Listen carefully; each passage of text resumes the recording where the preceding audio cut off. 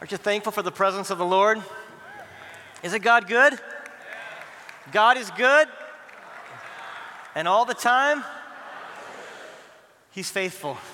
Thank you, Nate, for that song. I could just listen to him all day long, but what a great reminder for us of why we're here today. Fill us, Lord. Let our ears be open to hear. Let our hearts be open to receive your word, and I'm thankful for the word. I'm thankful for Pastor Ed's invitation to do this. My being here is not an example of my passion and heart for doing this. My being here is my passion for sharing the truth of Christ, yes, but this is my willing to be obedient. If God is calling you to be obedient, that takes you out of your comfort zone, you better be obedient, right? If you have your Bibles, let's turn to Galatians chapter 5. We've been in this series now of discussing the fruit of the Spirit. And we're continuing that series today titled Lego Life, focusing on the fruit of the Spirit. And in Galatians 5:22, we read, "But the fruit of the Spirit," and let's say it out loud, we should know it by now, love, joy, peace, patience, kindness, goodness, faithfulness, gentleness, and what? Self-control. Now, when this series started, Pastor Ed shared with us the fact that it doesn't say the fruits of the Spirit. The word is actually a singular noun. And we oftentimes look at these gifts individually, but we need to see them collectively, because when we're living by the Spirit, the evidence of that life is love, joy, peace, patience, kindness, goodness, faithfulness, gentleness, and what? Self-control, because this is what the life that God has called us to live looks like. It's the evidence that we are in the place that God has called each of us to live. Now, the fruit of the Spirit are not isolated character traits. This isn't a buffet where you can walk along and pick and choose the ones that seem to come easiest for you, or the ones that are needed in the moment so that we can convince someone else that we're filled with the Spirit. But this is a package deal, right? It's a package deal because these are the very attributes of Christ. The very attributes that allow each of us the opportunity to have the promise of eternal life. Our lives are to be a reflection of these qualities in increasing measure. So it's not like, okay, I've got love, I'm good, now I'm going to move on to the next one.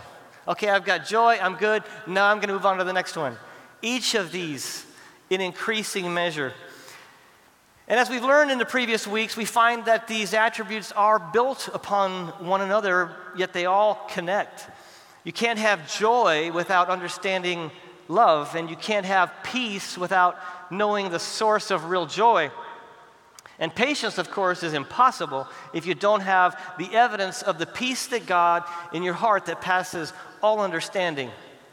And so today we focus on kindness. How many of you consider yourself to be kind? Right?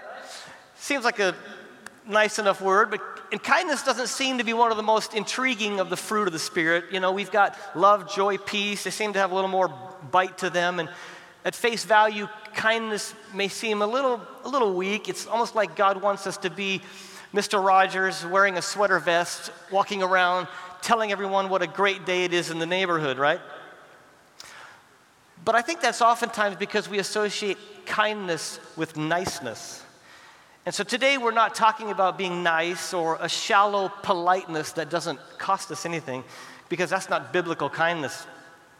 It is a kindness based on an inside-out kind of love. It comes from an engagement with the Lord. And this is what the Bible was talking about in Ephesians 4 when Paul says in Ephesians 4:32, "Be kind and compassionate to one another, forgiving each other, just as in Christ God forgave you." So none of us are nice enough to rely simply on being nice.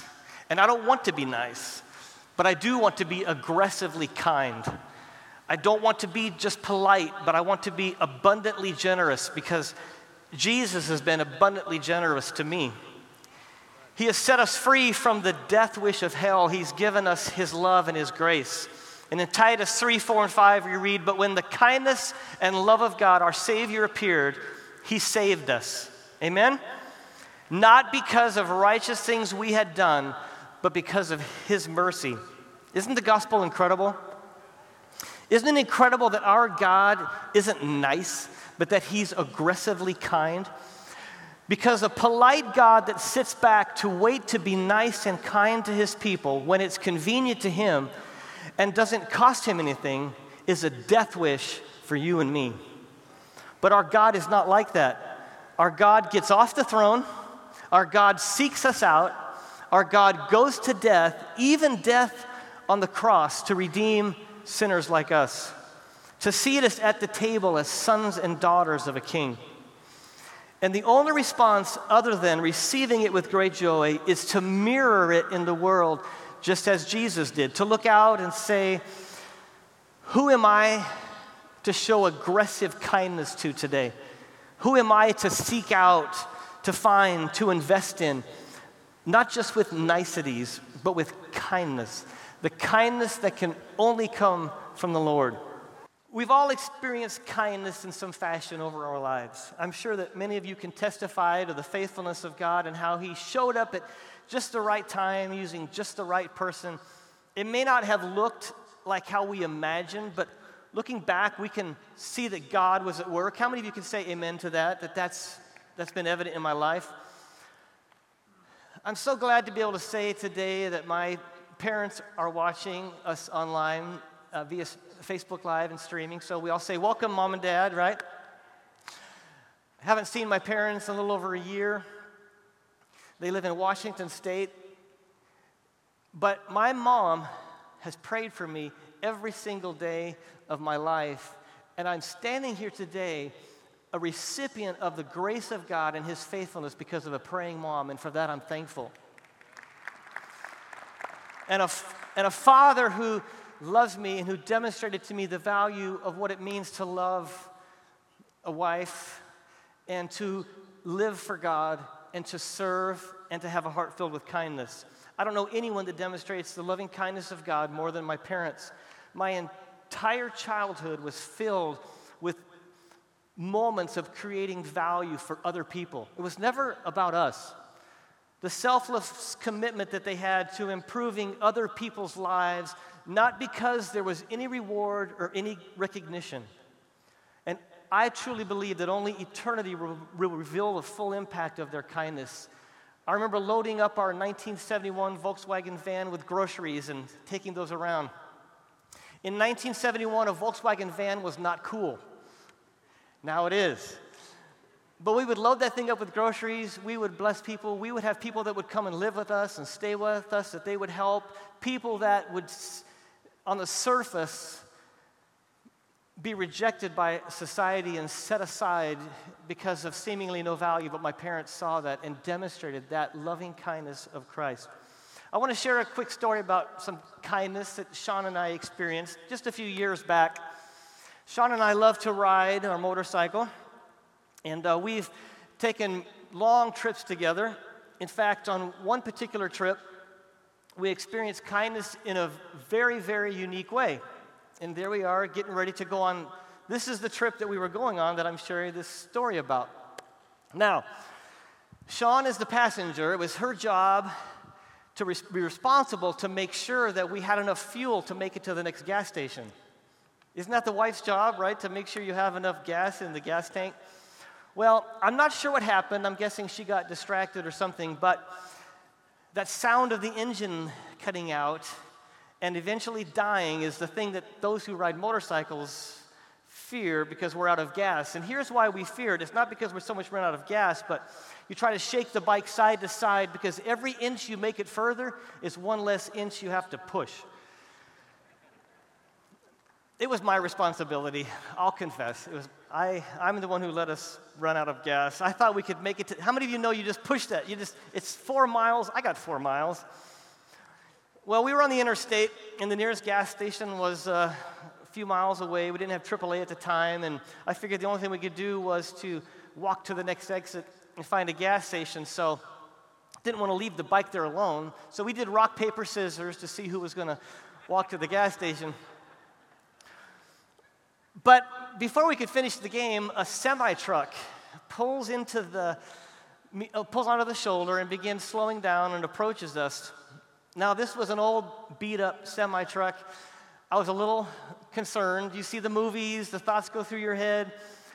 So I said, John, just stay here. I walked back, a little apprehensive, but I opened the door and I told the guy that we ran out of gas and that it would be great if we could get a ride to the next exit. And I figured I would just hop off and he would be on his way. And he motioned to me yes. And so I jumped in. I quickly learned that he knew very little English. So I started getting even more nervous. So I started texting Sean, and I told her what was happening. Now, you wonder, why didn't she go with me? Well, it's a semi-truck. There were only 2 seats, and I can't leave my motorcycle alone on the interstate, right? That's a whole nother story that I've apologized for many times. But I'd hopped in the truck, so I started texting her what was happening, and I told her I was getting a ride from this, about this Good Samaritan. But I sent her this picture just in case I needed evidence, right? And so I send that picture, and as we were going along, we drove a few miles, and I sent this next picture to her as well to share with her my concern. Because I didn't know what was ahead for me. So anyways, I was going to just jump out at the next exit, and I figured that I had inconvenienced him enough, but he still wanted to help. So we got gas, and we drove back, and it's not just a quick trip in a semi-truck, because we had to drive all the way back to the next exit, do a complete U-turn, drive all the way back to the bike where she was at with the gas can. I took a picture of the outside of the truck just so I could thank him and let the company know what a great employee they had. And so if anybody's watching that works at Ace Transport of Miami, thank you for your kindness. I had no cash, I had nothing to offer, and he wanted nothing. But he had one mission. And what was that mission?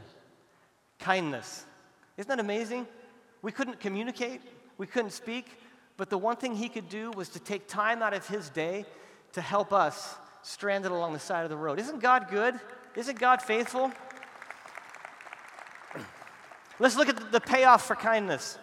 2 Peter 1, 5 through 7, and you have this on the back of your program, on the back of your bulletin there, and let's read this together. For this reason, make every effort to add virtue to your faith, and to your virtue knowledge, and to your knowledge self-control, and to your self-control patient endurance, and to your patient endurance godliness, and to your godliness brotherly kindness, and to your brotherly kindness love.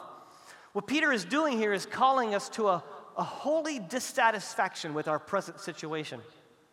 And you can feel the momentum building as he is encouraging us to pursue God's best. It's the coach that's motivating us to win. You can hear Peter saying, forward, forward, press on, advance.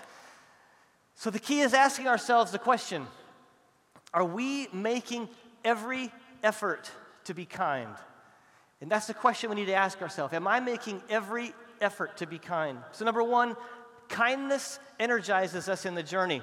2 Peter 1:8. For if you possess these qualities in increasing measure, they will keep you from being ineffective and unproductive in your knowledge of the Lord Jesus Christ. The key here is increasing measure, because living things grow. So what are you doing to develop kindness? They say that experience is the greatest teacher, so be kind, right? There's no greater motivator than to see the value that is added to someone's life because you chose to be kind. I've never been kind to someone and then walked away discouraged. I've walked away learning lessons, but I haven't walked away discouraged. Let me share with you, my first position in ministry full-time was as a youth pastor, as well as music.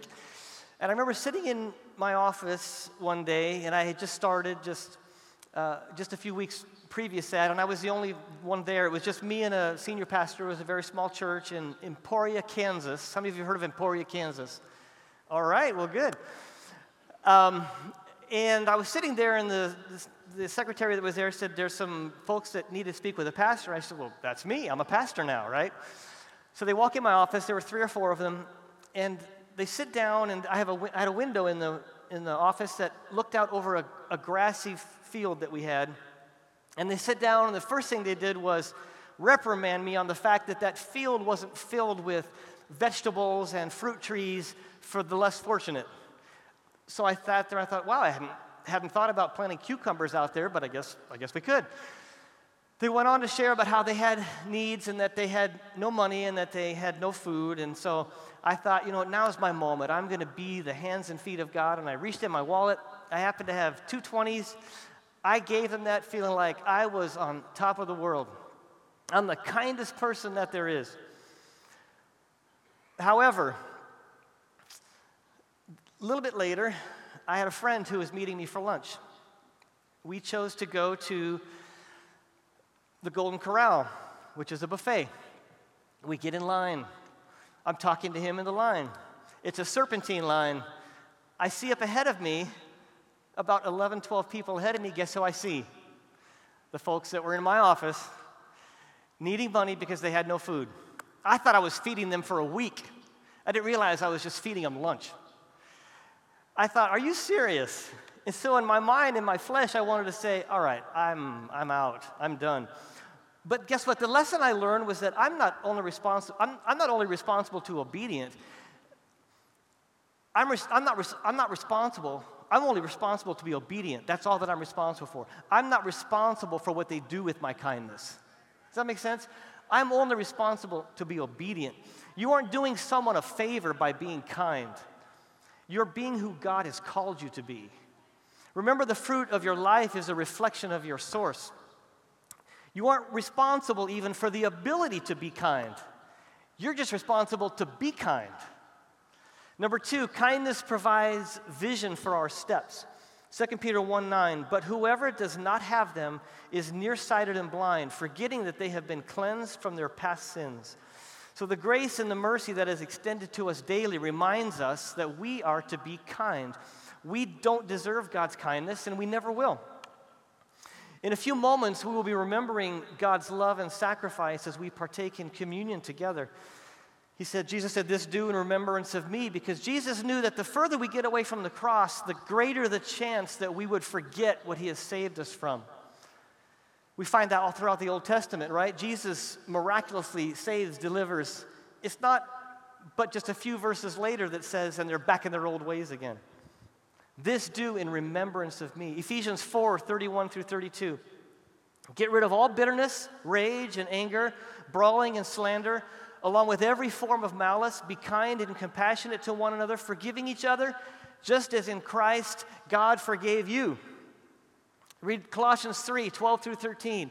Therefore, as God's chosen people, holy and dearly loved, clothe yourself with compassion, kindness, humility, gentleness, and patience. Bear with each other and forgive one another. And if any of you has a grievance against someone, do what? Forgive as the Lord has forgiven you. Titus 3:5 through 7. But when the kindness and love of God and Savior appeared, he saved us, not because of righteous things we had done, but because of his mercy. Amen?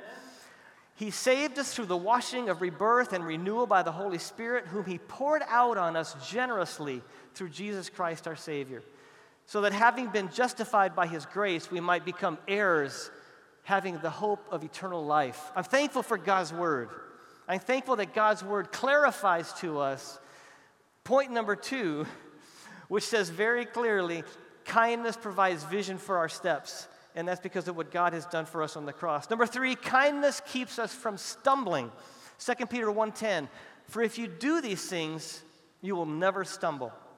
Because being kind helps keep perspective. We become increasingly grateful for what God has done for us when we see God using us. So let's read Galatians 5:16 through 18. So I say, walk by the Spirit, and you will not gratify the desires of the flesh. For the flesh desires what is contrary to the Spirit, and the Spirit what is contrary to the flesh. They are in conflict with each other, so that you are not to do whatever you want. But if you are led by the Spirit, you are not under law.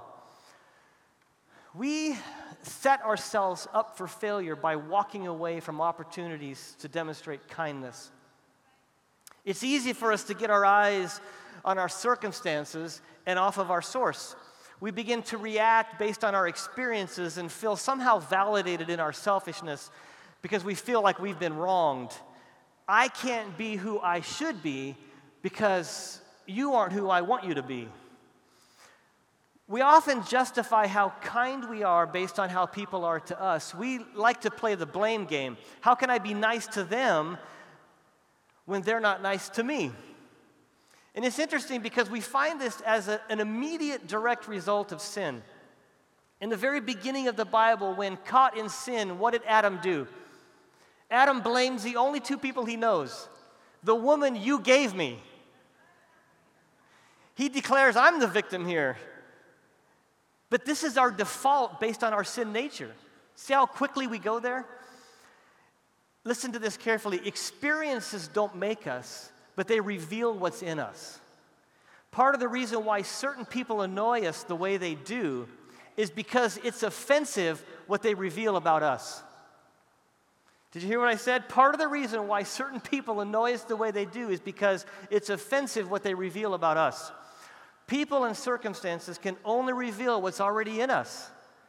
So let's stay connected to the heart of God and stand firm on the foundation of His love for us. Number 4, kindness is richly rewarded, and you will receive a rich welcome into the eternal kingdom of our Lord and Savior, Jesus Christ. Just want to read real quickly Matthew 25:34. Then the king will say to those on his right, come, who are blessed by my Father, take your inheritance, the kingdom prepared for you since the creation of the world.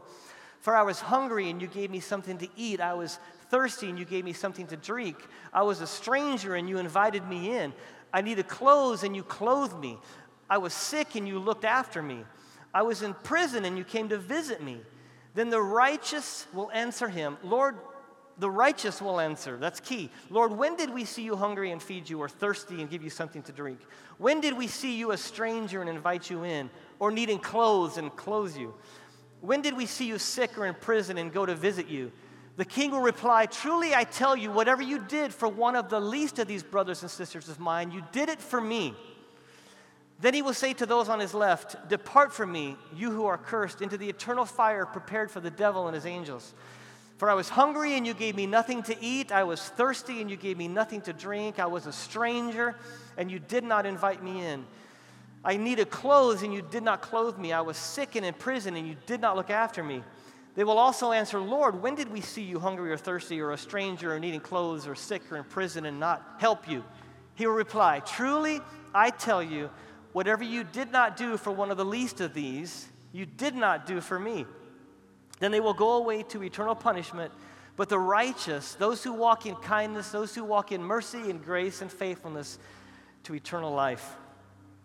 As I was putting this together, I was thinking, for many of us, the experience of kindness that we've had is somewhat measured based upon our life. In other words, Sean and I have been through numerous natural disasters together. We've had our house flooded out in the Great Flood of '93 when we lived in Kansas. We've been through earthquakes in Seattle, blizzards in Wisconsin. We've seen tornadoes in Kansas. We've been through hurricanes here in Florida. And we've seen the church rally and the kindness of the church truly lived out. But that was just a season of our life, a very quick season. So I quickly thought about my buddy Damien, and I've asked him to come up here real quick. Many of you know Damien. Don't you appreciate Damien, those of you that know him? Yeah, he's just being kind. I've known Damien now for 4.5 years since I've been here at Calvary. Damien, for 10 plus years, has lived the life of being homeless and has seen from a very different perspective than many of us have seen the demonstration of kindness. And so, Damien, when you were homeless, and still, you're not homeless anymore, but his driver's license is the church address. That's how much we care. But Damien, you saw the spectrum of kindness. You saw folks that were kind because they felt obligated, and you saw true kindness, which is they valued you and meant something. What would you say the percentages of that would be? How many people actually truly cared? I would say 5%. 5% of people you felt genuinely cared about you. Yes. So explain that to us. because I'm sure people came and offered you food, people came and offered you, a blanket, and then walked away and maybe felt better about themselves. But how did that leave you as someone who was homeless and someone who needed just someone to care? I would say that the most connecting thing that you could ever do for anyone, which we all long for, is to communicate.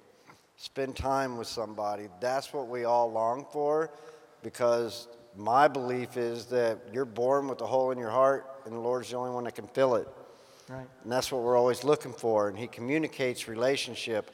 I can find a way to find food for myself. I can't make you spend time with me. That's what we all long for, and that's what a lot of the homeless need. They just want to be heard. They just want to know there's, that somebody cares enough and is kind enough to hear their story. They may just need an encouragement. They may just need to hear your story after they've told their story to help them do better. You can feed me, so what? I can find food. Everybody can find food. Everybody can go get food.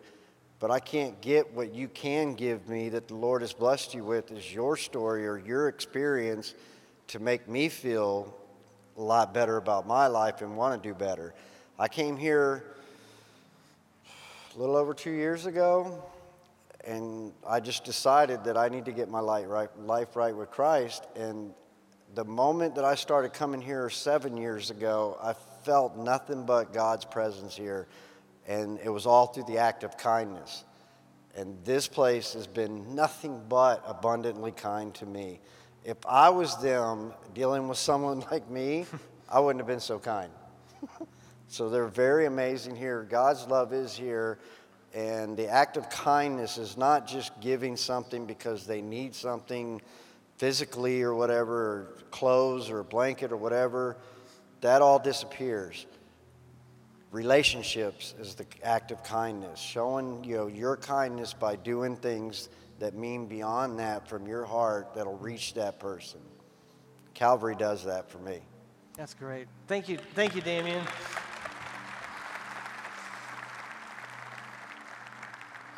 Did you hear what he said? It's pretty simple. First of all, I'm thankful for the ministry that we have here at Calvary of reaching out to our homeless community. We feed numerous folks on Sunday mornings. We bring them in on Wednesdays as well. And Damien and Harry and Tara, we have 3 of them now who are actually on staff. Harry, would you wave? See him in the yellow shirt over there? He does our landscaping. Doesn't it look great around this campus? Harry, thank you for what you do. And we truly see it changing lives and engaging. But as Damien said, it's not just the act of handing him a sandwich and walking on your way, but demonstrating value like, I care. That's that kindness that we're talking about. Let's talk about real quickly the plan for kindness. Luke 10, 25 through 37. We've heard this story many times of the Good Samaritan. I want to walk us through this very quickly. Now, a lawyer stood up in verse 25 of Luke chapter 10. A lawyer stood up and tested him, saying, "Teacher, what must I do to inherit eternal life?" Now, of course, we know this was a trap. He had really no interest in what he had to say. But Jesus said to him, "What is written in the law? How do you read?" And of course, he's asking an expert in the law to recite the law. So of course, he answered, "You shall love the Lord your God with all your heart and with all your soul and with all your strength and with all your mind, and your neighbor as yourself." He said to him, "You've answered correctly. Do this and you will live." And this is where the story should end, right? But the story doesn't end there, because the lawyer comes back and says, in a desire to justify himself, he said, "Well, Jesus, who is my neighbor?" When it comes to God, we can only respond. 1 John 4:19 says, we love him because he first what? Loved us. When it comes to our neighbor, the initiative is up to us. We love our neighbor as ourselves. In response to the love of God, we will love our neighbor. This is why the lawyer asked the question. He wanted to look good. He doesn't say anything about loving God. His response was not, "How can I love God more?" He said, "Who is my neighbor?" You can tell how much a person loves God by how much they love people because they go together. You can tell how a person is getting along with God by how he's getting along with people. Did you hear that? You can tell how a person is getting along with God by how he is getting along with people. So who is my neighbor is now the most important part of the story. So now Jesus has to make a point. So he says, walk with me on a journey. In verse 30, Jesus answered, a man went down from Jerusalem to Jericho and fell among thieves. Now this was quite a journey, about 17, 18 miles downhill, about over 3,500 feet. And it was filled with caves and places for people to hide, and there was often crime on this road. And he says he stripped him of his clothes and wounded him and departed, leaving him half dead. So by chance, a priest came down that way. And when he saw him, he passed by on the other side. So likewise, a Levite, when he came to that place, looked at him and passed by on the other side. But a Samaritan, and of course everyone gasps, because these were Jews and Samaritans were despised. He says, why do you have to ruin the story with a Samaritan? As he journeyed, came where he was, and when he saw him, he had compassion on him, and went to him and bound up his wounds, pouring in oil and wine. Then he set him on his donkey and brought him to an inn and took care of him. The next day when he departed, he took out 2 denarii and gave them to the innkeeper and said to him, take care of him, and I will repay you whatever else you spend when I return. Now, which of these 3 do you think was a neighbor to him who fell among the thieves?